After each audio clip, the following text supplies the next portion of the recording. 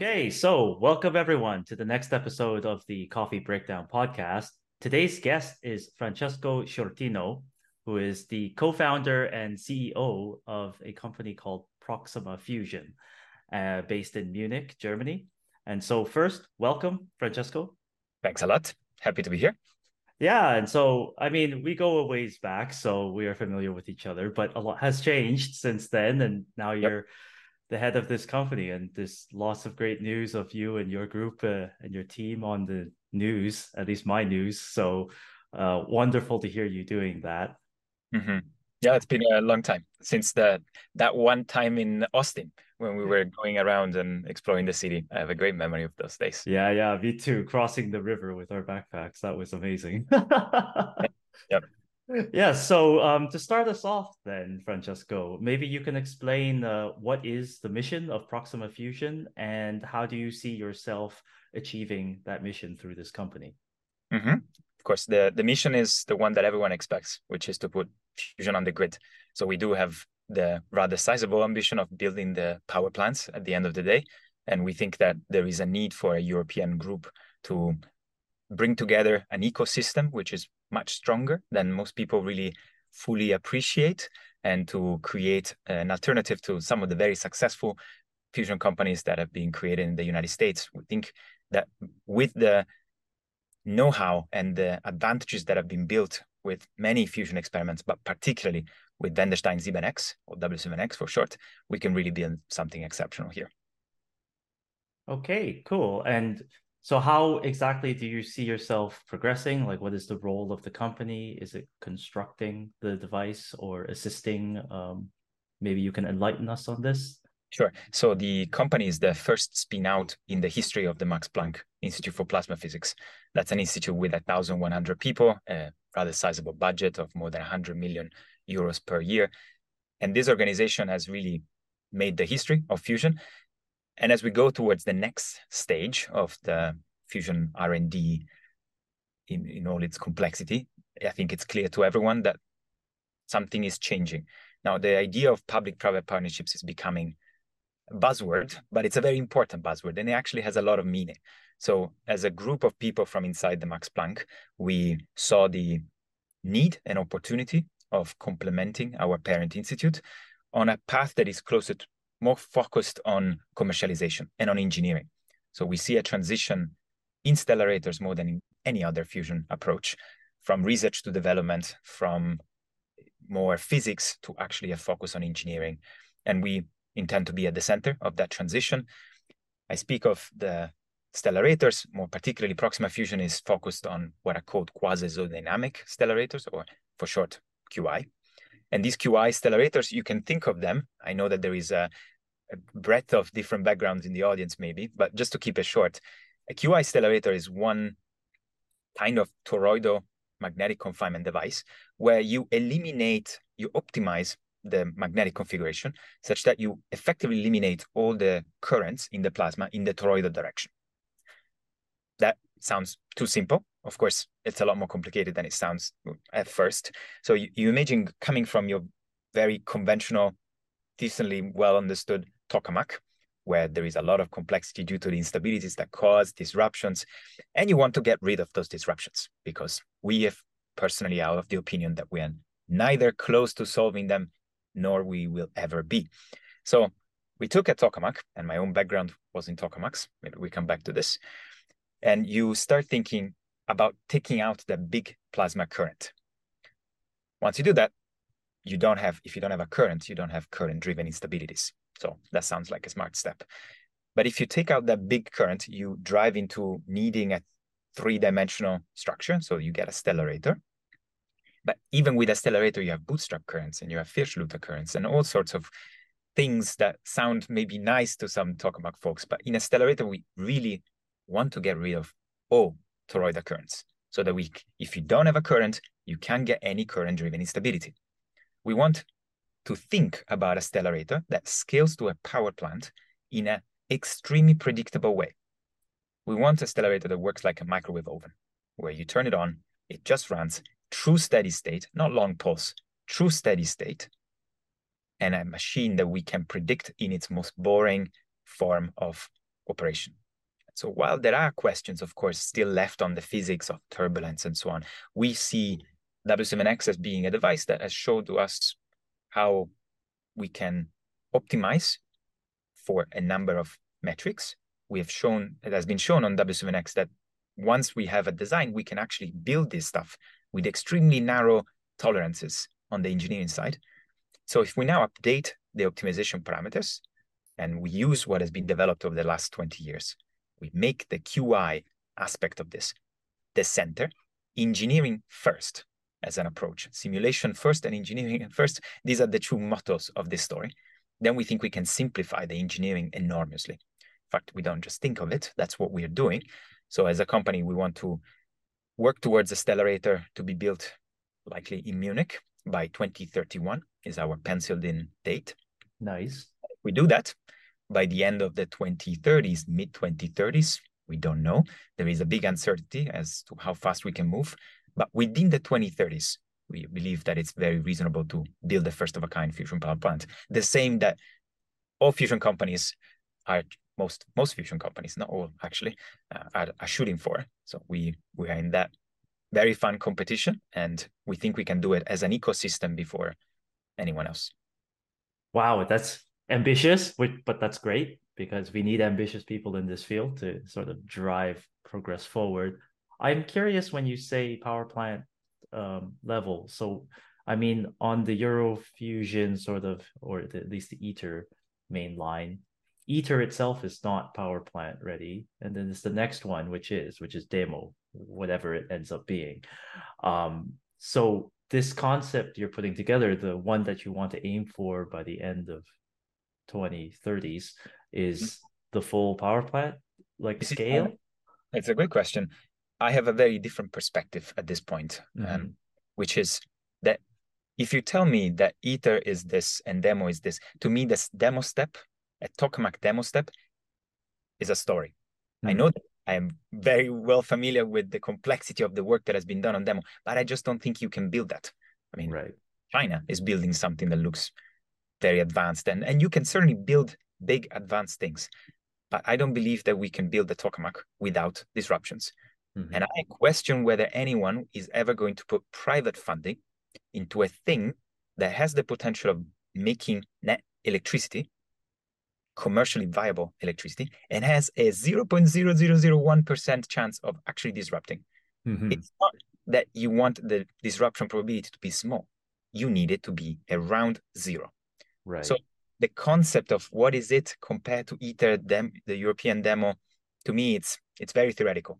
So what I can say is our vision is to have a stellarator built in Munich that shows everything that it takes for a coherent picture of this very predictable, stable, steady state stellarator machine.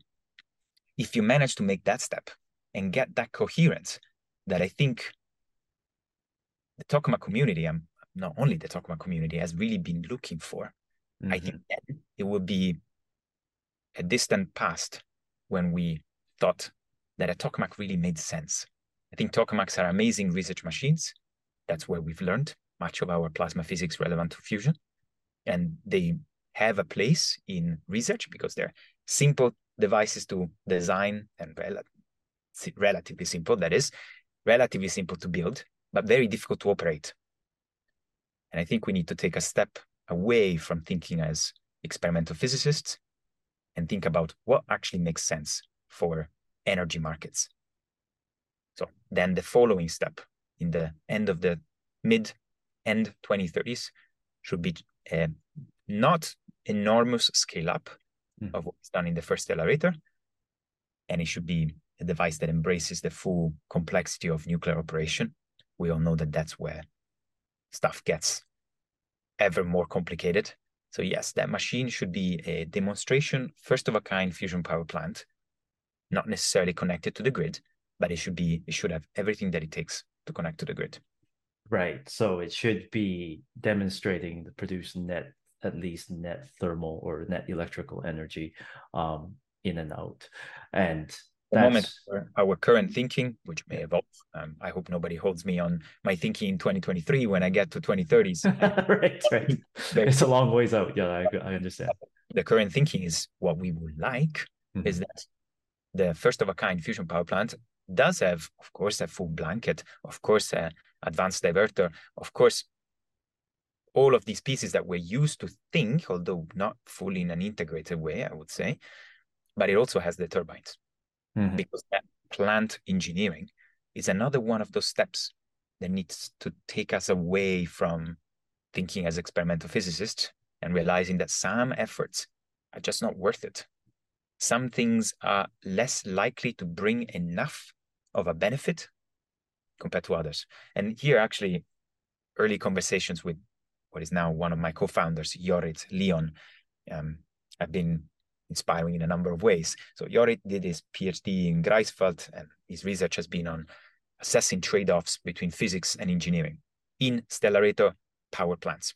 So he was always concentrated on the reactor, and he was developing the stellarator version of the system called Process, which has been used in tokamaks many times. And if you look at Jorit's papers, you find that some things really are more important than others, and that maybe keeping on drilling into plasma physics is it's certainly not the only thing that brings value. Of course, everyone in the world of tokamaks is well familiar that if you go from an L mode to an H mode, that factor of 2 massively changes your power plant size. Plasma physics is important and will always be because that's what is within those magnets. But there are other things that we need to do as well. That's the role of Proxima Fusion. It's not doing physics, it's to do engineering. Right. And it's very clear that from what you just said, that motto, engineering first, is really evident in your strategy here. It's kind of looking at the system as a whole and trying to, I wouldn't say necessarily throw away, but put aside the issues that can't really don't really mesh with an engineering solution at the moment, And I right? think it would really, I mean, this message it's easy to mix up this message with physics doesn't matter. That would be a Mm, terrible message. And right. for context, I did my PhD in fusion physics. I have seen the importance of doing gyrokinetic simulations and particle transport, all these things. That's the basis on top of which we have to build. There are Mm, still a lot of things that need to be improved, but we do have some very solid aspects to this. And I think realizing what is more robust than other things is part of what really makes you come forward and say, you need priorities. mhm. And there is a scientific effort that we need to bring forward. And I would claim Europe is at the forefront in the scientific fusion effort.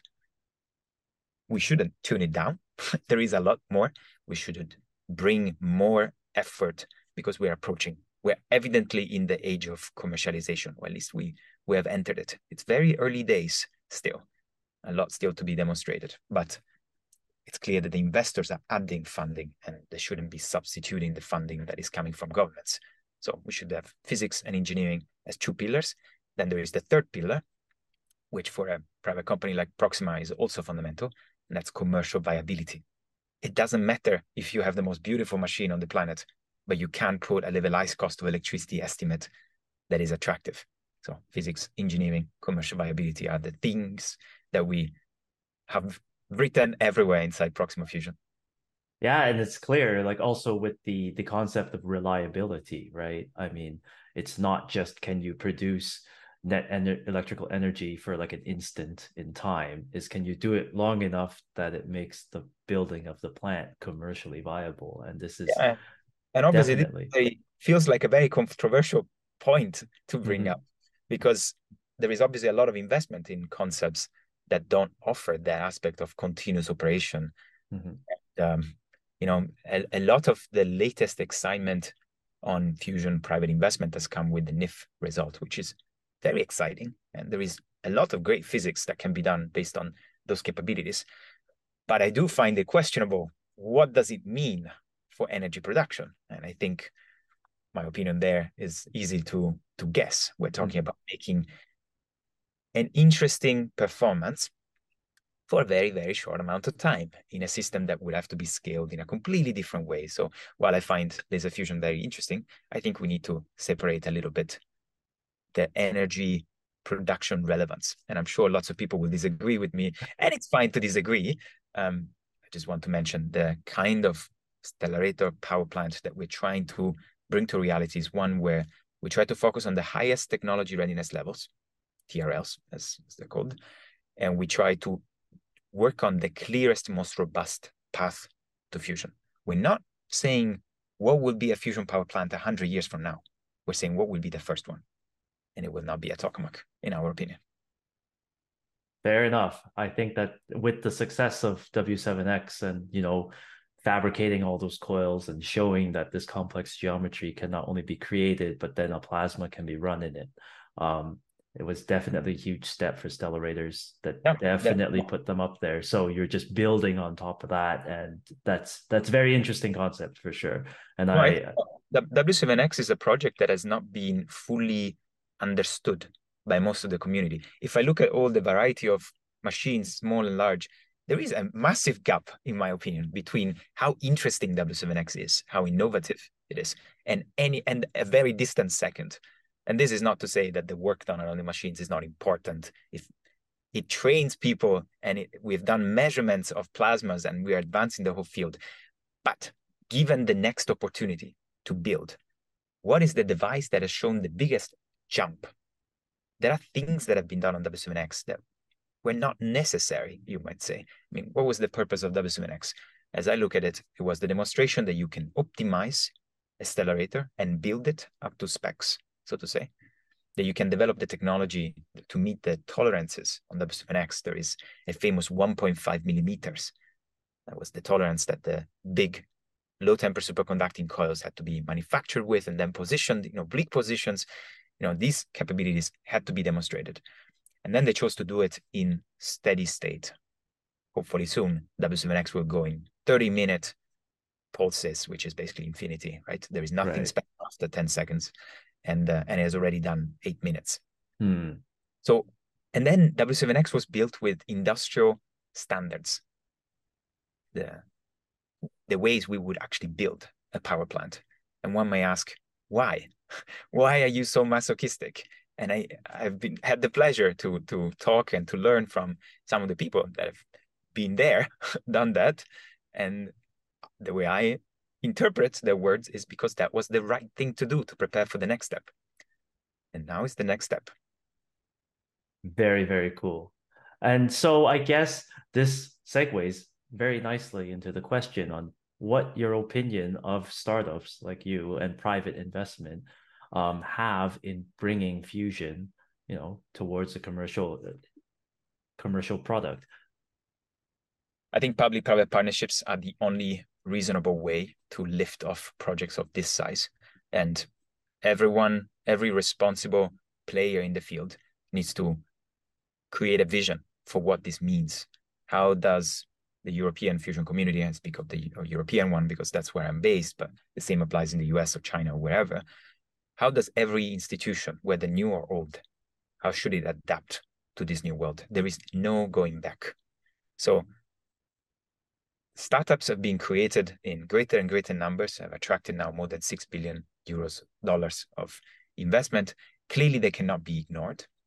There are a number of companies that have more questionable methods and approaches. That said, I think we need to stay away also from claiming that we are the only ones that have a good concept. There could be multiple things that work out in the long term. Mm-hmm. There needs to be a sanity check on a number of concepts, but there also, so that's what some of the more creative concept startups could say. You need new ideas.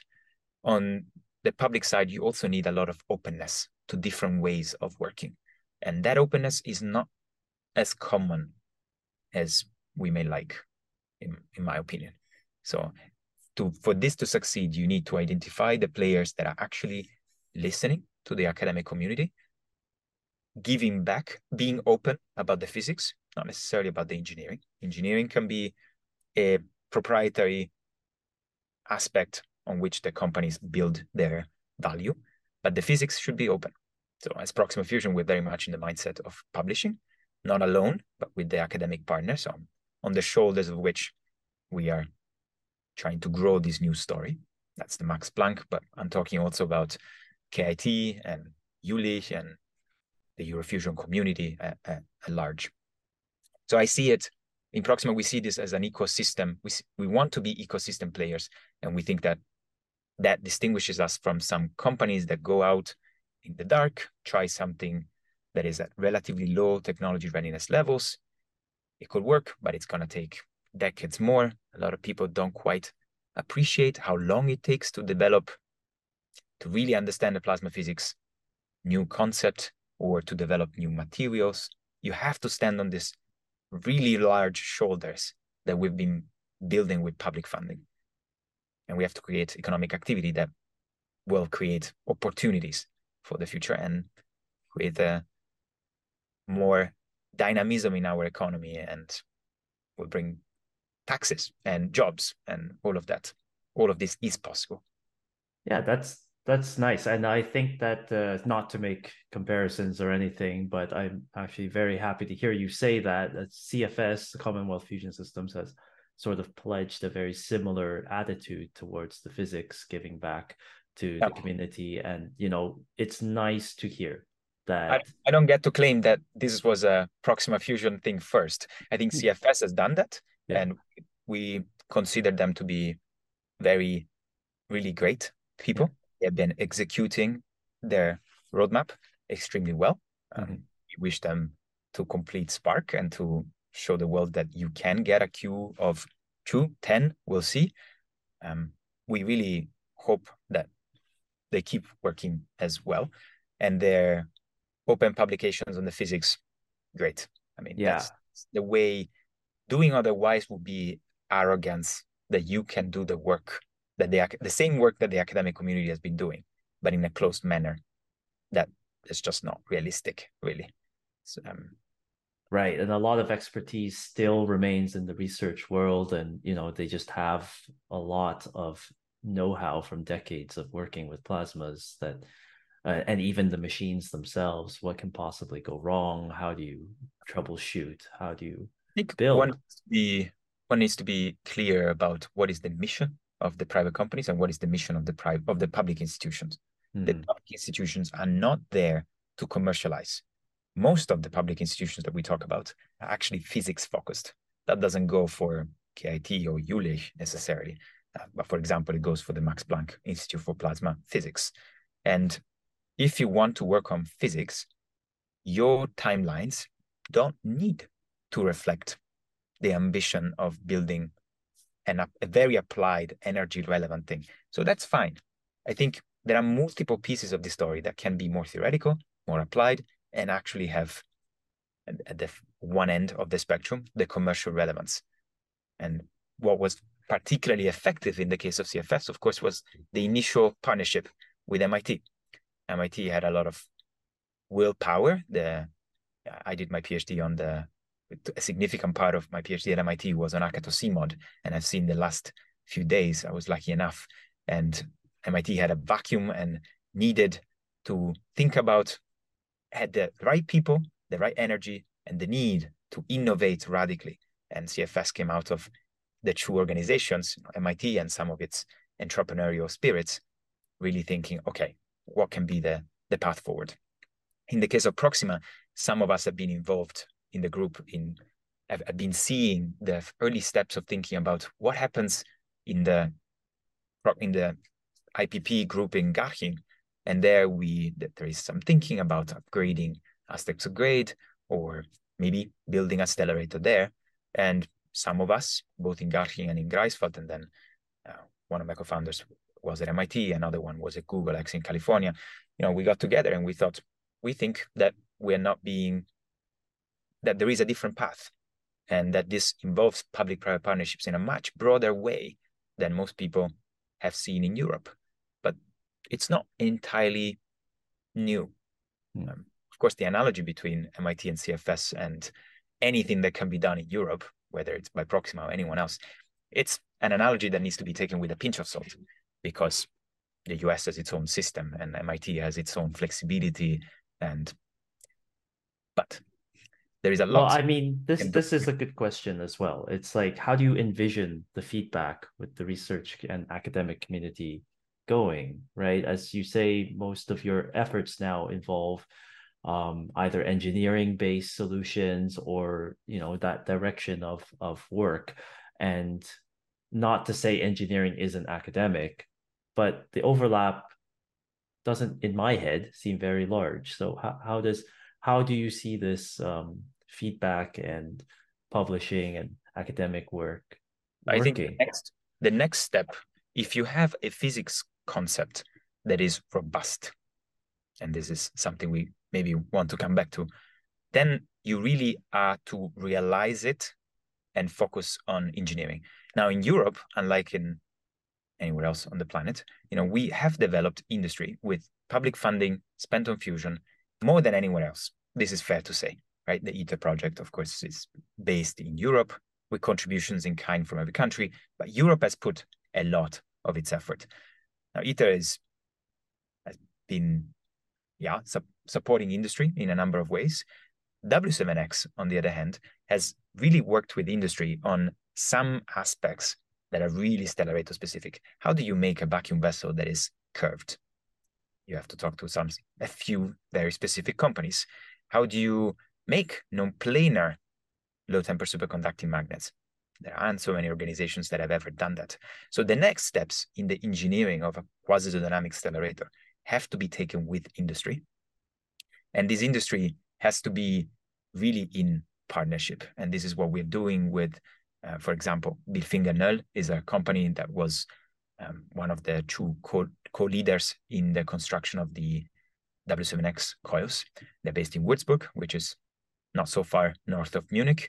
And it's with them that we're taking the step of working on high temper superconductors, as one may expect. And we've really knocked on the doors of many of the partners that have worked on W7X. And it's with them that we want to take the next step. In the US, there are other advantages. Here, the industry that has been working specifically on W7X is a pretty significant engineering-focused advantage.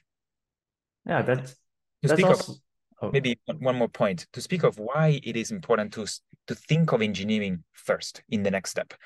The next devices at scale, let's say pushing on performance, are going to get nastier and nastier as environments. You have to think about maintenance. You have to think about the nasty questions that are not physics questions at all. You have to think about them first. There is a really nice paper by Lutz Wegener on this, about lessons learned from W7X, from the assembly. Lutz was the head of assembly at W7X for a long time. Now he's one of the engineering advisors of Proxima Fusion. And in this paper that one can find online, he really says, well, it kind of hints we could have done some things a little different, and having an engineering mindset with a design that is not really being dictated by physics needs, but by a robust physics basis on top of which then you go and try to simplify the engineering as much as possible. Now, that was not what was done on W7X. In the next step, we believe we can build a much simpler stellarator and also a much more higher performing stellarator. And this maintenance question, for example, is one that sets much of the rest. So you have to do it at the beginning. And public institutions are not necessarily the right place to do this. This knowledge is in industry. So we have to go and talk to the right people, which we're doing. And how does simulation play into all of this? Great question. So the difference between a tokamak and a stellarator is that you have, at least one of the many differences, you have enormously more degrees of freedom in a stellarator. So this twisty aspect of what the magnetic cage looks like gives you so much freedom, to the point that people think about classical stellarators and optimized stellarators almost as being two different concepts. So in an optimized stellarator, to bring them up online, we really needed supercomputing in the early days. In the 90s, this could be scaled, and W7AS in Garching was one of the first optimized stellarators. Really interesting device, showed a kind of diverter, was then promising that the next stage could be even more interesting. So W7X was the result of that to a significant extent. And simulation was really central to that. Now, the kind of simulation that enabled W7X was, heavy computing at the time. Today, obviously, computing power has scaled a lot. The things that we can do today in stellarator optimization are amazing. You can consider so many more criteria, so many conflicting interests. Do you want to optimize the collisional transport of this kind, or do you want to optimize for how the diverter looks like? Or you can do lots of things. And so this brings me back to engineering in some sense. So simulation as a way to increase predictability and actually look at the trade-offs. Trade-offs is a really important word that is hard to communicate with excitement to an audience that is not technical, because trade-offs basically really means in this context that you're doing what one could call a multi-objective optimization. So an optimization in which you don't have one global optimum. You have choices. You can make your device cheaper or more robust. This is the obvious, simplest one.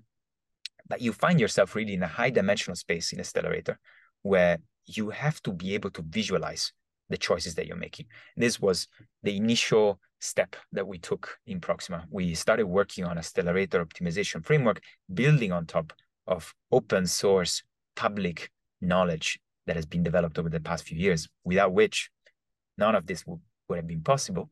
So building on top of that, we now have this framework that we call Starfinder.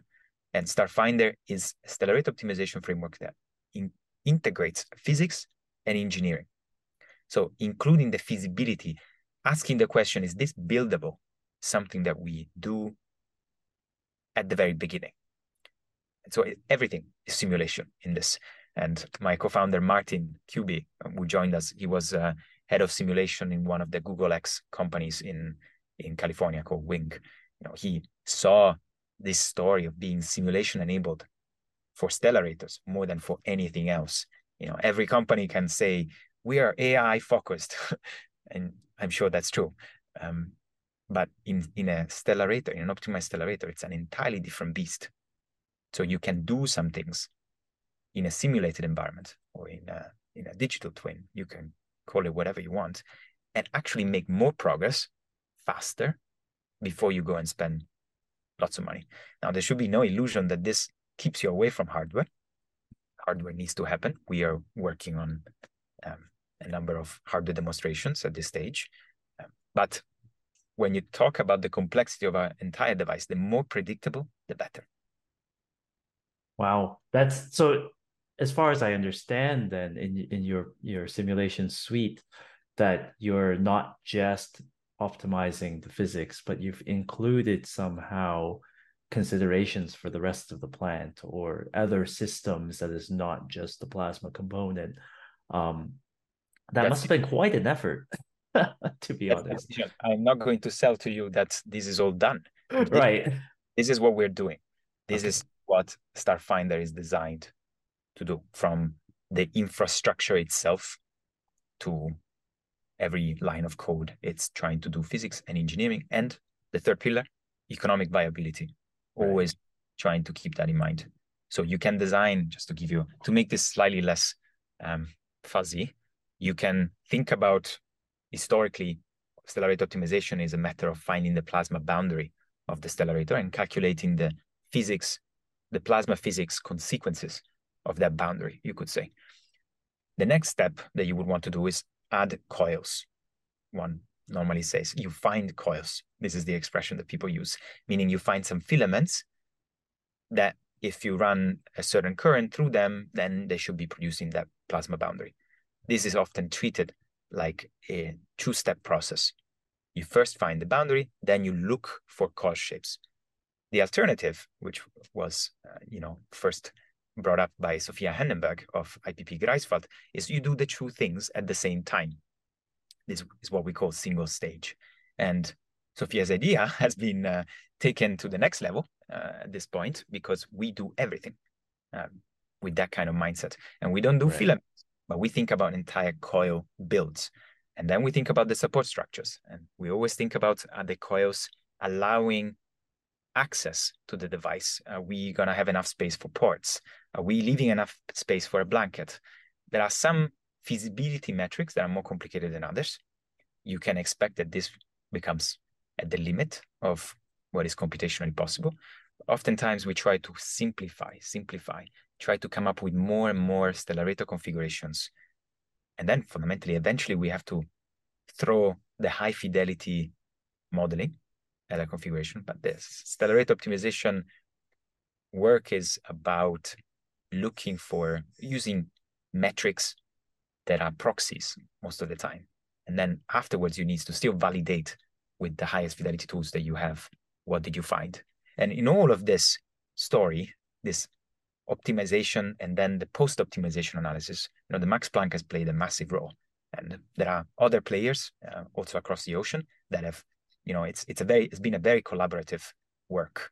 And now we think that the next stage is to build on top of this work in collaboration with the academic partners and add more and more engineering to that. Okay, yeah, it sounds very impressive, and I wish you and your team a lot of luck in it. I want to switch gears a little bit to the more personal side. Of course, I met you and I knew you when you were, a researcher in training, more or less. And so you've been very focused on the scientific aspects, the physics components, and maybe a little bit of the engineering. I'm not too certain, but now you've completely switched gears. You're, co-founder of this company. You probably have a lot of more business-like meetings or more, investor type shareholder stuff, and then engineering stuff as well. So like, how do you find that? How was that transition for you? What caused you to want to do this? Difficult question to answer, of course. I would say that what caused me to do it was the need to do it. Somebody Right. to do it. Mm. This is the way we looked at it as a co-founding team. We said there is a hole, nobody's moving, and Right. somebody needs to break things. And so we tried to do it with the most delicate way that we could. We wanted to be ecosystem players from the very beginning. We said, we do not believe that this can be done in isolation. This has to be done together, and we want to do it together. So we took care of that. We tried to give the right signals from day one. We were always happy when somebody really understood the good intention. And then, when jumping from a research-focused environment so I was working on core transport, then diversity modeling, was in diagnostics and data analysis and so on. Then at some point, I was one of the Eurofusion coordinators for negative triangularity tokamaks, and that maybe helped me also look a bit at the bigger picture. Do these advanced scenarios answer the critical questions? I wasn't so happy with with the answer that I was giving myself. So I started looking a little broader, and I had somebody who was very patient to explain to me what is the promise of stellarators that I hadn't quite fully understood entirely. So my transition was about trying to look at a bigger picture. And now that's all I do in some sense. So it's a lot of personal relations. It's a lot of communication about priorities.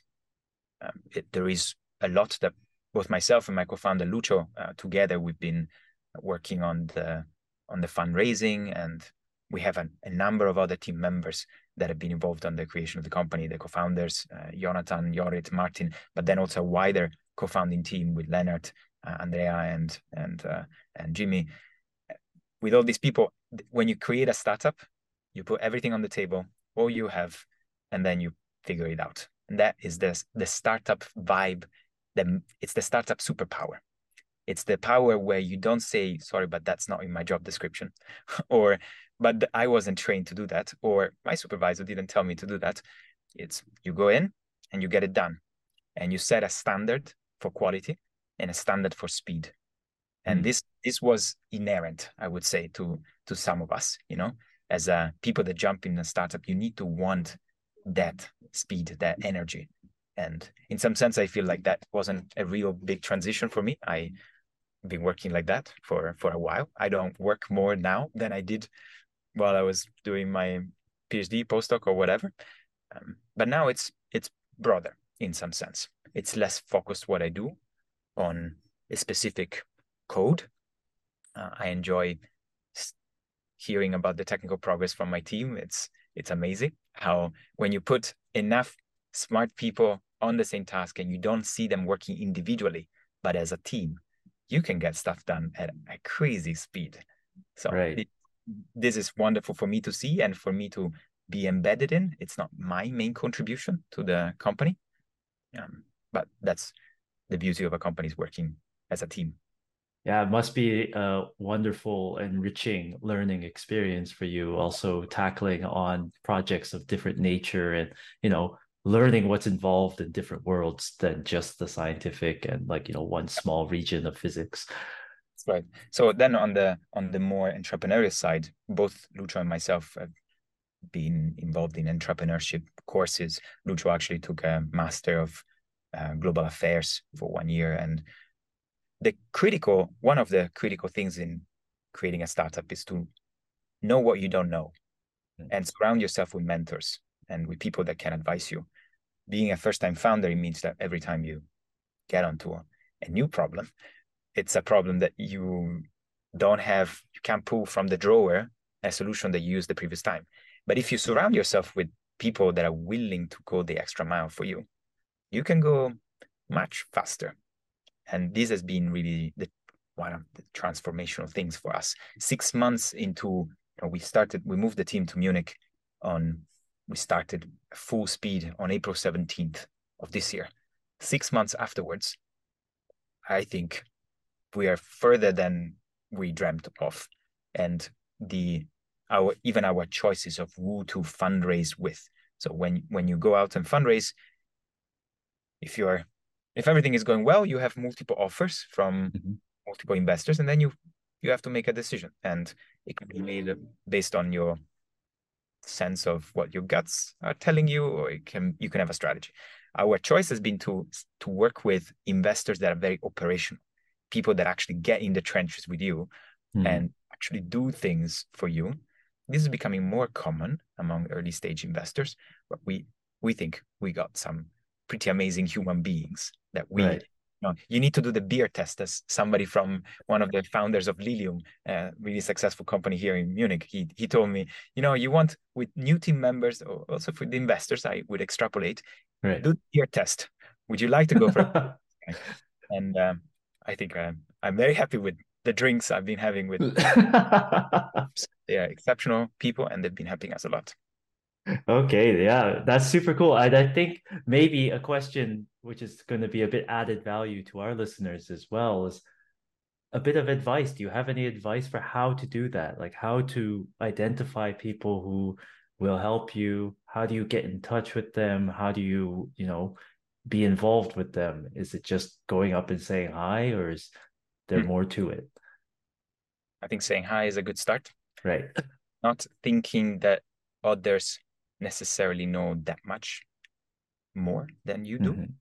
You have, especially if you're in fusion and you've spent your PhD doing something specific, you should know that you are qualified to have a say, not on the whole fusion story or something, but you have your path, and somebody else may want to listen to you as well.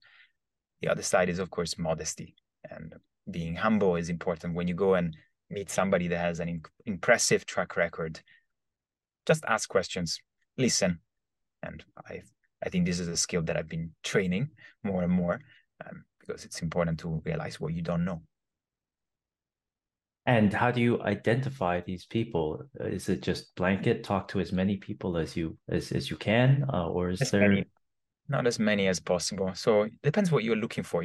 Pick your metrics, I would say. So decide what are you actually looking for, and then brainstorming who could be my dream people to talk to. If you create a first connection, ask that connection to make another connection. So ask for a warm introduction. That can really help sometimes. But it turns out that I think most people, when we talk about fusion and in Proxima, our experience has been that pretty much everyone wants to have a chat with us. It's very interesting, objectively. Maybe not everyone is ready to put their life savings into fusion, but Right. is interesting. Turns out that if we write to somebody, they will get back to us. Now, we have an interesting story, an interesting company. I understand this is not the same as if you do something as an individual. But if you as an individual are interested in spinning out a company about some instrument that you developed in the lab, or about you think that a certain code can be brought into a software that can be commercial, not what I do, not what I have direct experience with. But I think generally, especially in Europe, we need to have more of we need to fight the risk aversion and wanting lots of security and safety. The world of jumping into startups involves getting out there, putting your face to it. Some people won't like it, so be it.